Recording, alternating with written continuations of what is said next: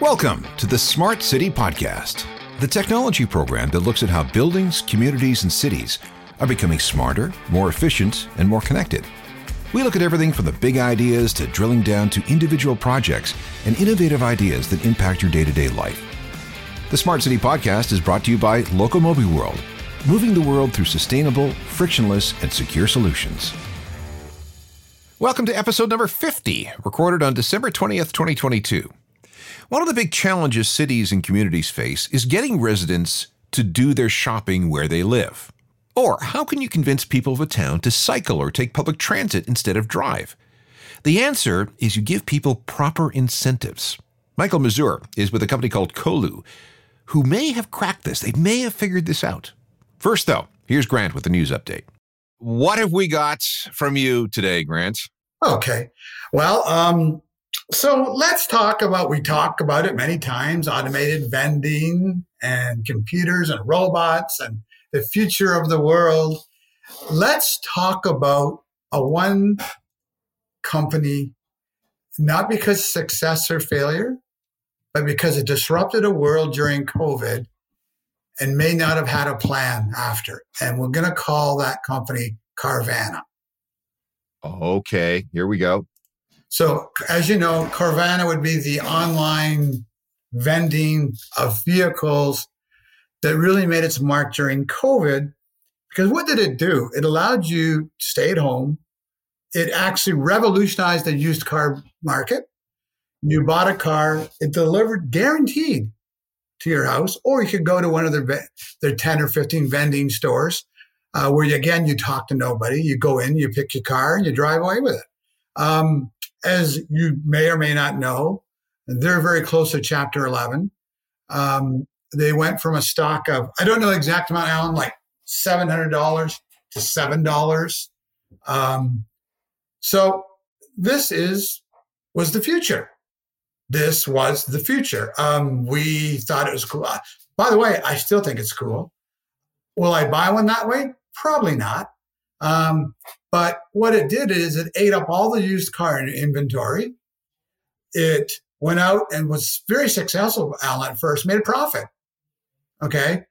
And then all of a sudden, the car market came back to life and people had no money. And then this thing called inflation came along, interest rates go up, and then what do we have with that? We have defaults. We have all the credit problems. So what do you learn from creating a future technology that I think was very advanced, was pretty cool? And have we learned that, no one says they're going to fail. It's not looking good. So how do we learn from this? You have to have acceptance. You have to have a business model that people in the future, did he predict a future? You and I, Alan, are talking always a future 20 years from now. I don't think they did.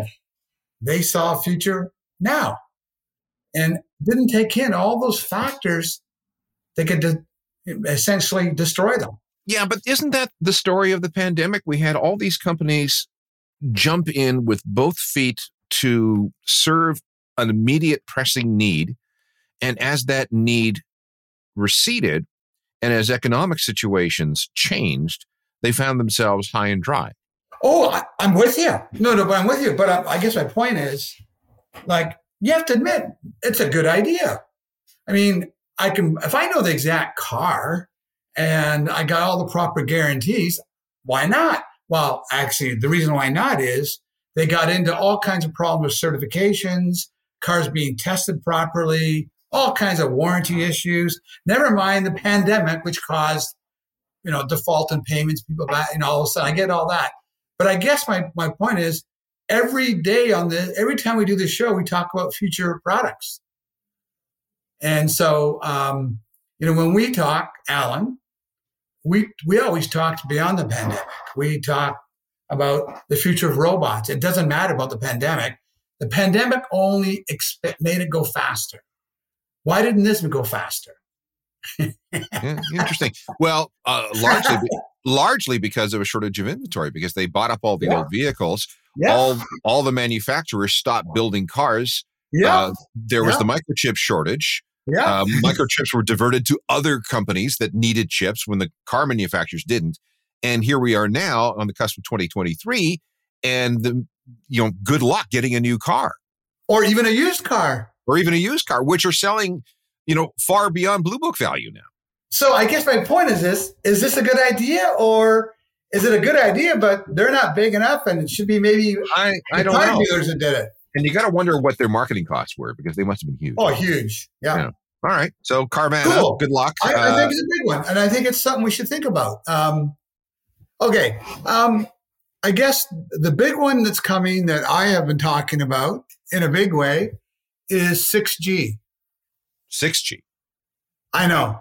We were laughing how many people don't have 5G. I don't have it on my phone. I've got an iPhone 10. All right. But the potential of 6G is already being explored and released. Okay. And 6G is probably our future.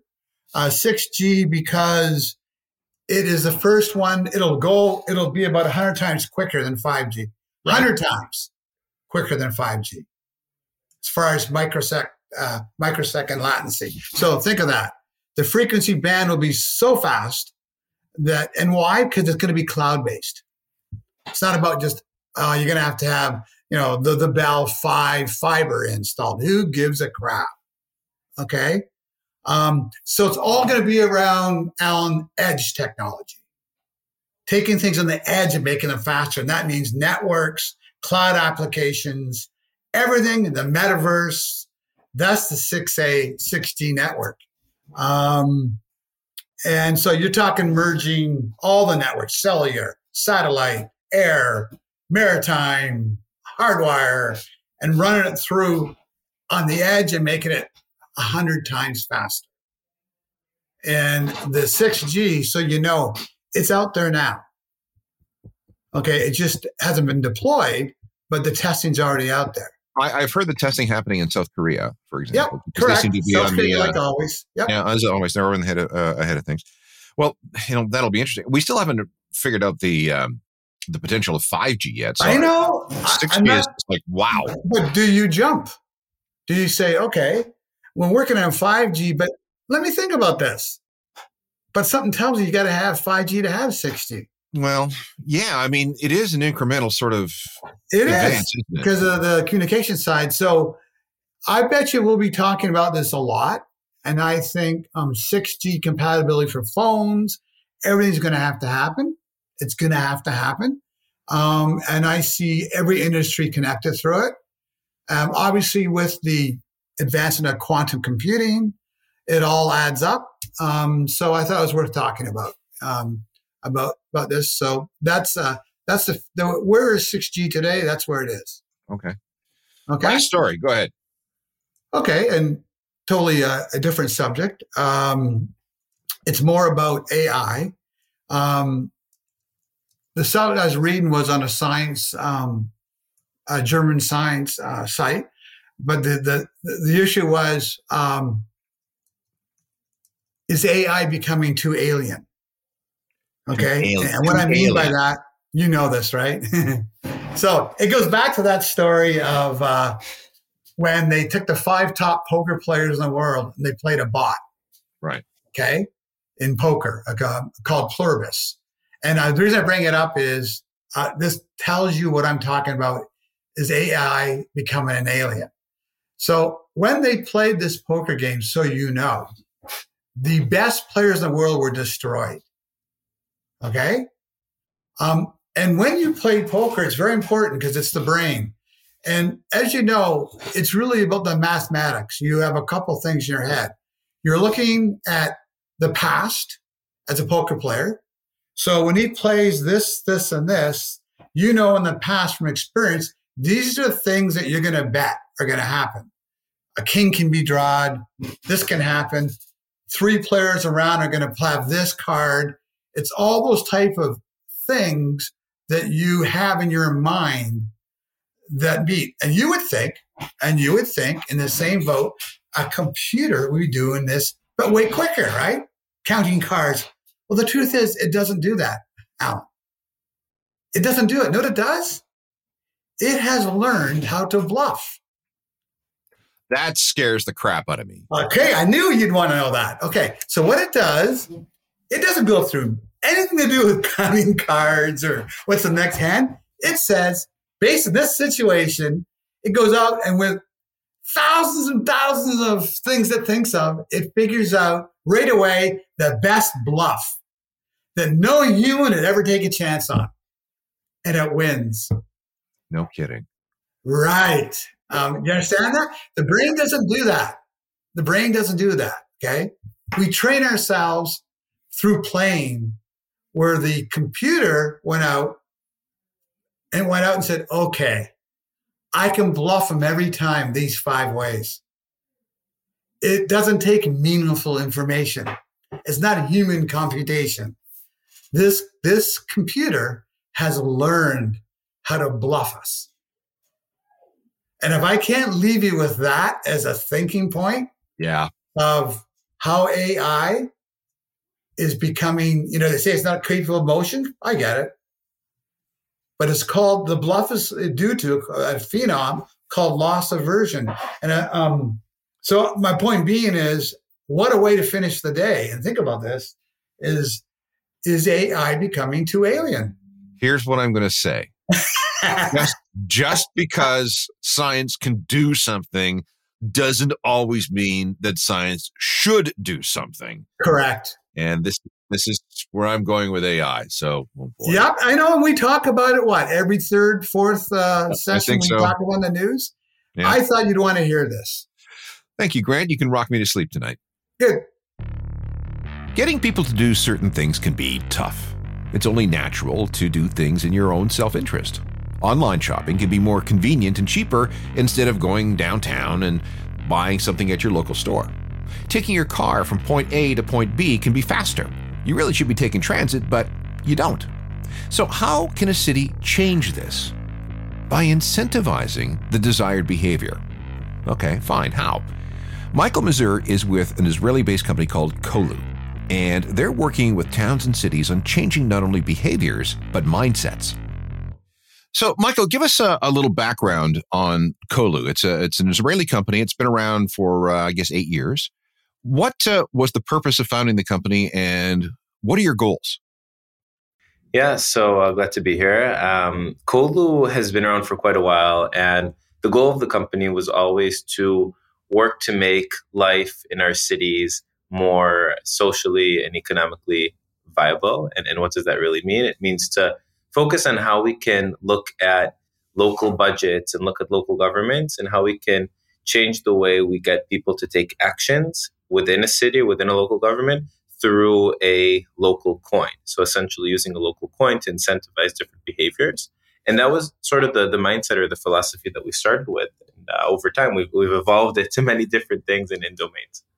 I remember a number of years ago in the Bromley area of London, they issued some David Bowie money, which could only be used as legal tender in that particular area, up and down a couple of high streets in that area. Is that kind? And it was physical. It was bills and coins. Is that sort of what we're talking about? Yes. So in essence, it's doing it in a virtual way, right? And essentially creating a virtual version of that in many ways. And that was the framework that Colu was founded on. It's saying, how do we create this localized, hyper-local economy without all this leakage, right? If it's a local budget that comes in, how do we trace where that budget is going and how much impact it's making? And how do we make sure that those dollars, those coins, circulate within the local economy? So in essence, what happens is you can only use your local city coins in your city, right? And you can't use them for anything else. And that's how we can guarantee that over time. Does someone like a central bank have a problem with this because you're issuing currency for use in retail transactions and so on? Yeah. So in the US, our model is not currency. It's essentially, you can think of it akin to points, airline points, Starbucks stars, whatever they may be. So essentially, each one is always worth $1. And in that sense, it's tied to USD. So it's not a localized currency that fluctuates over time. And that's how we've been able to work with cities like Akron, Ohio, Boston, San Mateo County. It's credits. And the credits are worth value.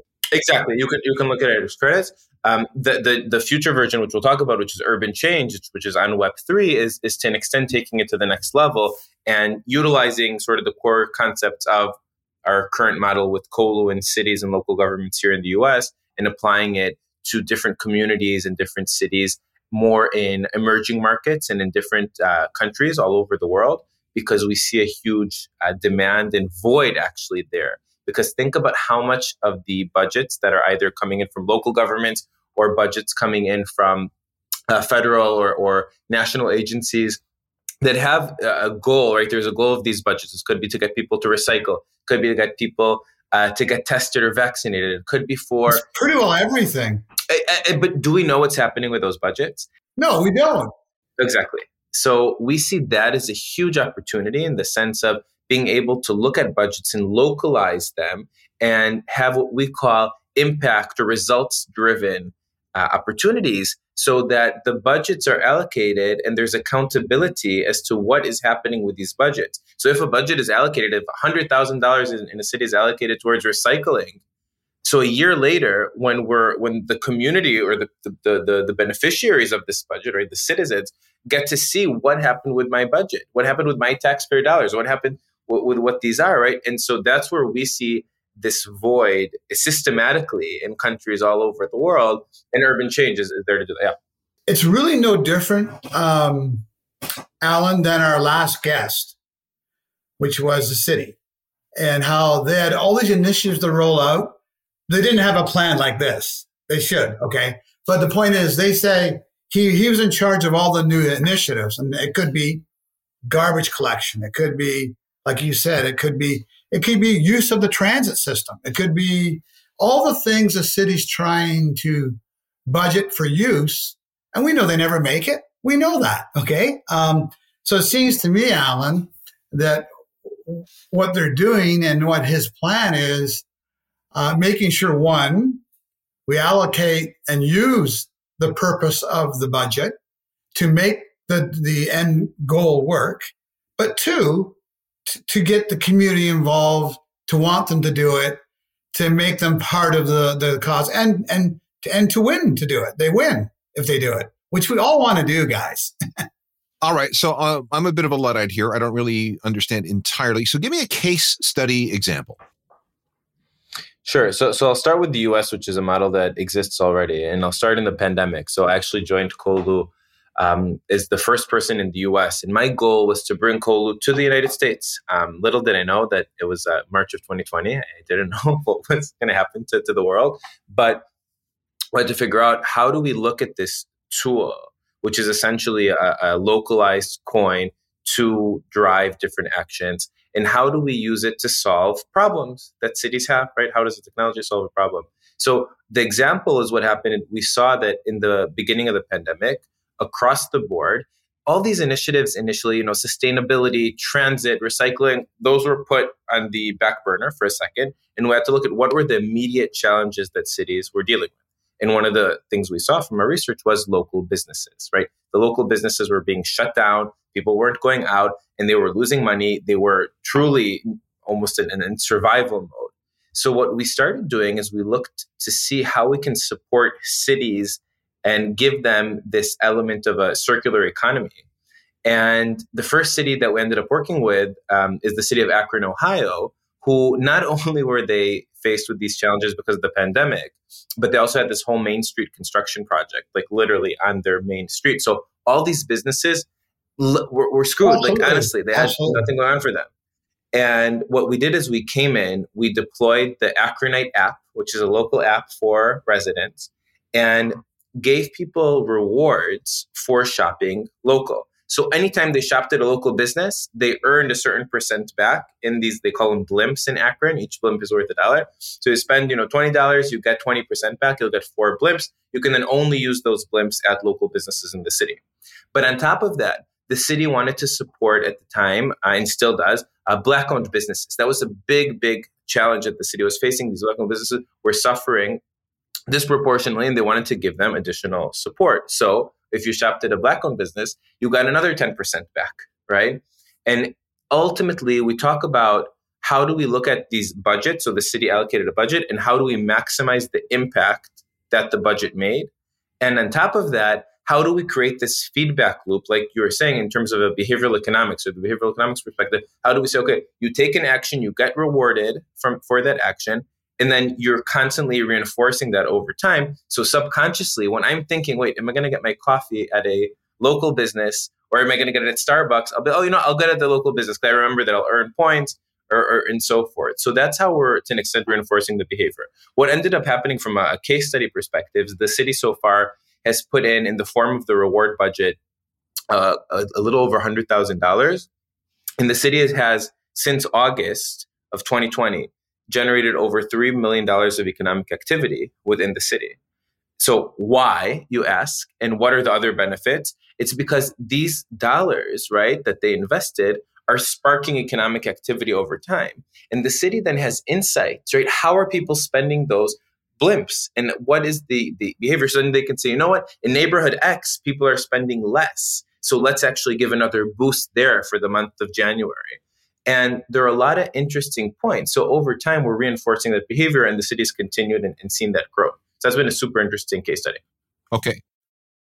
2 questions. So when you talk about the city budget, and let's say it's $100,000, that's the amount of money the city will reimburse these businesses for people who cash in their blimps. Yes? Yes. Is that how, exactly. That's how it works? For redeeming your blimps, yeah. For which is like redeeming your stars at Starbucks, right? That's kind Got of the analogy that I'll use. It's pretty cool. It's pretty cool, Alan. I think it's really cool. And secondly, this manages, you talk about this virtuous cycle that's created because more people go to these places, spend actual currency, earn their blimps back, and then continue to go back to those places to get more blimps. I got it right? Exactly. So it creates this sort of mechanism where it's like loyalty, right? You're loyal to these local businesses, and all right, and it grows. And you think about the long-term benefits of that, right? That it's huge. So what do you need technologically? I'm a person in Akron, Ohio. I'm going to the main street. What do I need? I need an app. Yeah. So what we do is we provide in the US, each city gets their own white label app. So Akron has an app on the App Store and Google Play called Akronite. You can download the app, link your card, and then whenever you shop at one of the eligible businesses in the city, you earn blimps, and you can only use them at local businesses in the city. Other cities that we've worked with are also doing other interesting initiatives, like if you ride your bike in Peachtree Corners, Georgia, you ride your bike, perfect you earn points. We've done one with walking in San Mateo County. So county employees who walked a certain amount of steps per day earned points. So there's a lot of modularity with it, right? And we see that right now, kind of in this post-pandemic, dare I say it, world, cities are starting to think again about sustainability, about health and wellness, about what we call financial literacy. And we're looking at these metrics globally as these initiatives that we want to help, not just cities, by the way. I say cities, but it could be communities, it could be neighborhoods. Think about universities, neighborhood associations, big apartment complexes. And as globalization becomes bigger, right, people are moving into cities, or at least near cities, that density creates more governance challenges from local government perspective. So how do we take the sort of power of the community and get people engaged, and that's what we call civic engagement, to achieve these goals? But it's almost like people are going to be running on a treadmill. So how do we make sure that they're running in the right direction? Yeah. Right? If people are anyways going to be living their lives, let's make sure that they're doing it in a way that actually contributes to their well-being in their sort of neighborhood, right? That's kind of how we're thinking. I mean, think of it, Alan. What if the government tomorrow said, we got a real health problem? And I don't mean health like there's not enough hospitals. People are obese. People are not looking after themselves, and we can't solve it. So let's offer a program, and we're going to make the country healthier. And what we're going to do is we're going to offer this application, and people are going to go out and want to do it. That's what people do. And even if you get 10%, it's 10% better times all those people that now may be healthier.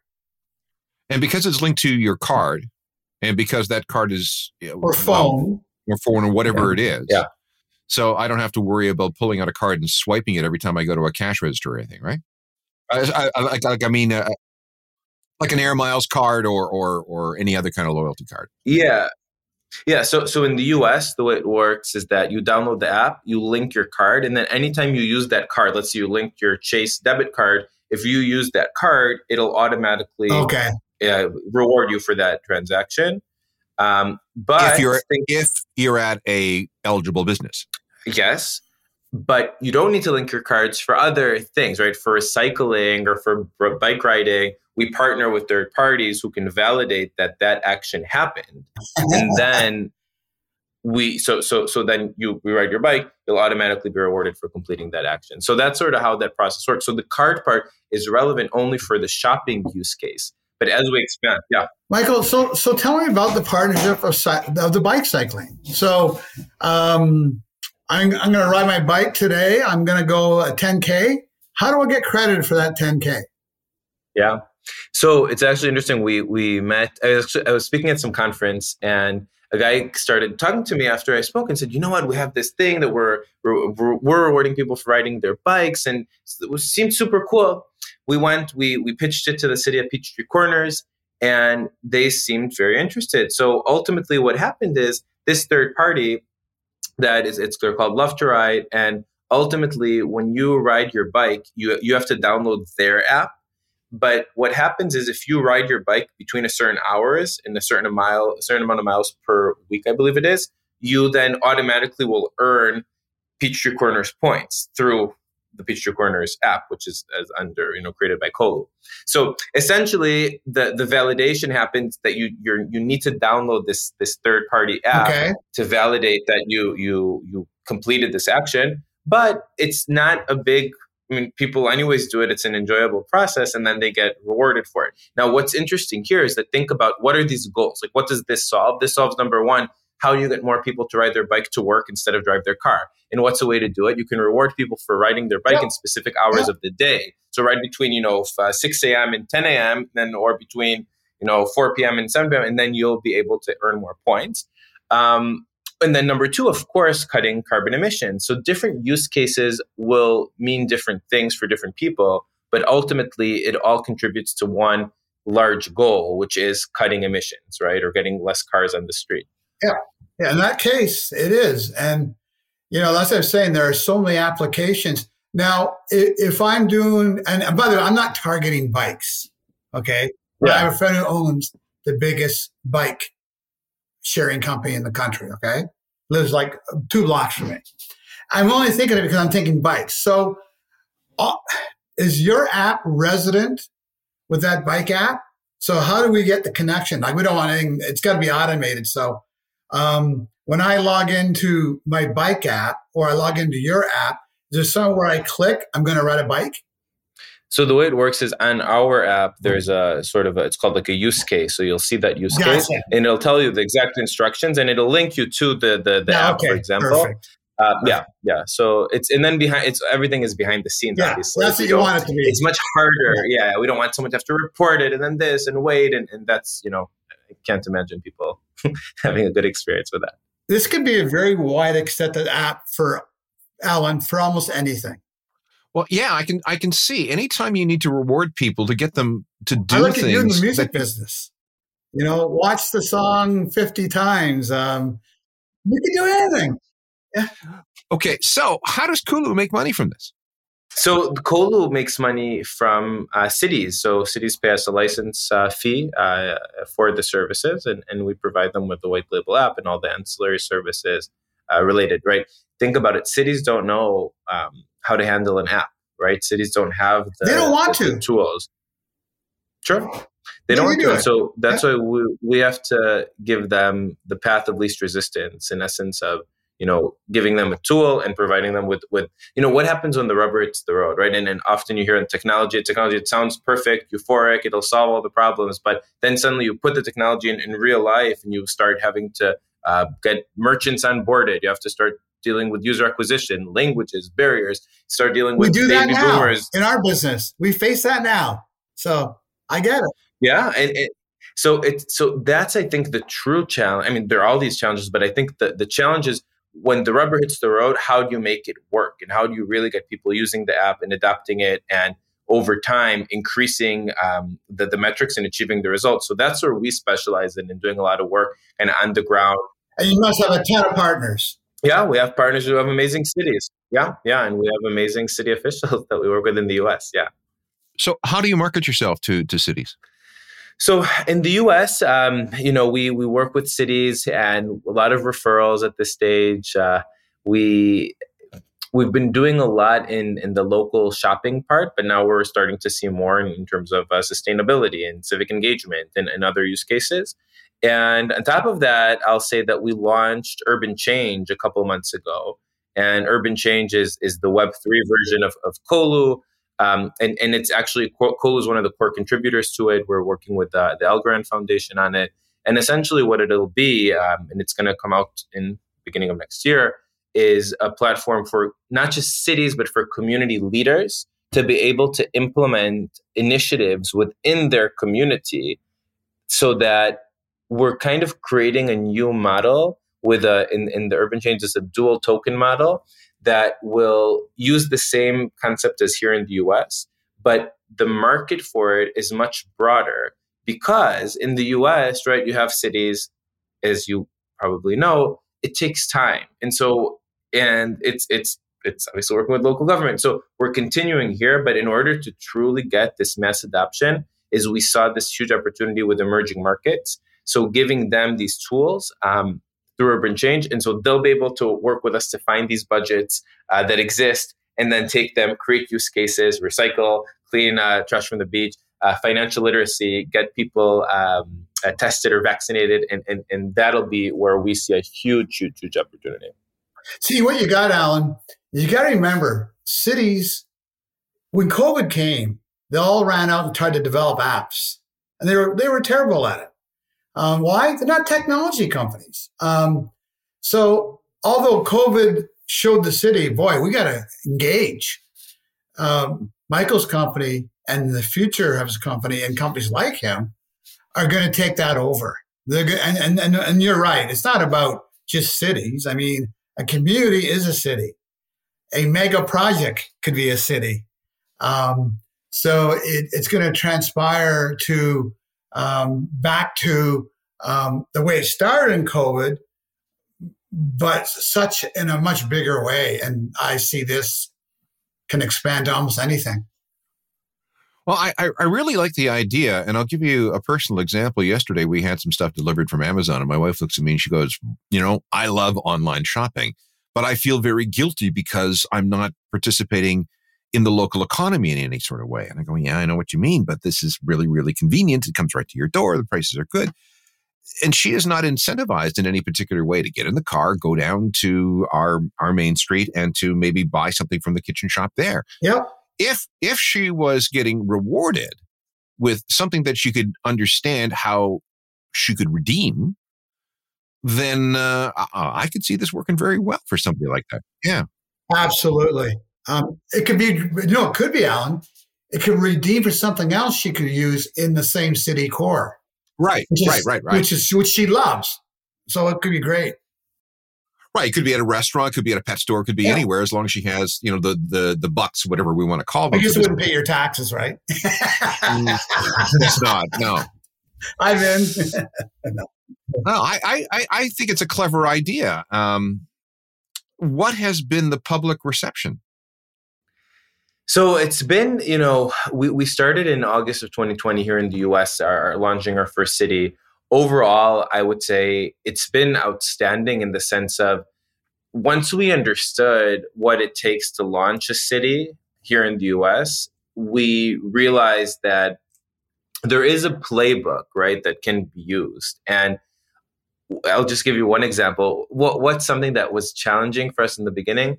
It's that we want people to take action, right? We want people to be incentivized to take the action. But often when you say to someone, hey, you know what, you're going to get 10% back or 20% back for the next 4 months and good luck, there's no scarcity and there's no sort of spark to take action. So what we've learned as an example, as part of the playbook, right, is to create different initiatives that have a very scarce time frame. So don't forget to shop in the next 2 days, or and then get an extra 20% back, or make sure to shop X amount within the next 2 weeks to be eligible to receive a a ticket to a raffle, right? All these different interesting things that we call gamification, or from a behavioral economics perspective, that actually work at the end of the day and get people to take action. Now, the other part of it, I'll say, is we always try to achieve what we call the network effect, right? Network effects happen over time as more people use the app and more people are engaged and more behavior is reinforced. So recurring users who are constantly using the app and then telling their friends and enjoying. So for us, it's all about making sure that we work with the cities and we provide them with the tools to constantly engage with the community, because we're not going to engage. Like, we don't have access, obviously, to a city's social media. We don't have access to all these different things that a city has. So for us, it's providing these cities or communities with the tools to be able to engage with the communities and with the frameworks to do so, and being able to be agile. Because, on one hand, we work with cities like Boston, right? Urban, high-tech focused. And we've been working with cities like in counties like Saline County in Kansas, right? Very different. But ultimately, we've been able to adapt the model to grow and get, thousands of users, and we've had millions of dollars of economic activity in the past year. So that's been a great success. Well, I again, really clever. I can see how it would work. You don't have to swipe your Air Miles card for, you forget to do it all the time, or your other loyalty cards. I like it. I think the whole idea of it drives a purpose. It does. So my viewpoint is it's going to have a lot of growth. Yeah, it's carrot and stick stuff, but with a much more of a carrot than a stick. I like it. Exactly. We always talk about the carrot or stick. And, I think the carrot is something that rarely exists in local government. We don't often have that. And, when you think about civic engagement, or you think about all the psychology studies show, right? If you scare someone off for doing something, that often in the long term does not help as much as doing something that is done where you feel like you want to do it, right? Like you're motivated to do it. Well, yes, because you're motivated to do it for self-serving reasons, but then you're also motivated to do it because you want to help your community. Yes, exactly. And think about how many people who want to support their community or would do something to support their community if they knew how. We always want to give people this path of least resistance to do what they want to do, or to give them the tools to do it. And you think about, like, why is TikTok or the Instagram, all the short form videos, why are they so popular? Because it's so easy. It's the path of least resistance, and it's constantly engaging. So we want to give people the path of least resistance to do good for their communities. And that's why we are starting with the rewards and the benefits. But it doesn't end there. It's also creating this model of being part of a community and being part of your neighborhood. And, instead of going online, going to Amazon, going to your group, your chats online, you have, what about your park here? What about your neighbors here that are near you? So it's kind of changing that focus and using technology for that purpose. Again, it's easier said than done, but those are the things that we're constantly working on. Yeah. Love the idea. I hope it spreads to my neighborhood, because I would certainly use it. Good luck with both Colu and Urban Change, Michael. I hope it... Thank you, Michael. Yeah, I hope it really blows up, because this idea of using tech for the benefit of your neighborhood and your neighbors is pretty sexy.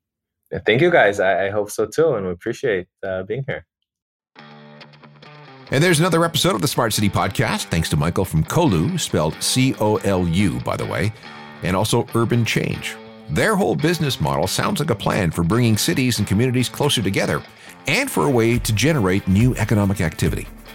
If you have any questions or comments, send something to feedback@thesmartcity.blog, and check out the website, thesmartcity.blog. The Smart City Podcast, brought to you by Locomobi World, moving the world through sustainable, frictionless solutions. Executive producer is Grant Furlane. Technical productions by Rob Johnston. Executive assistant is Andrea Crawford. I'm Alan Cross, and we'll see you next time.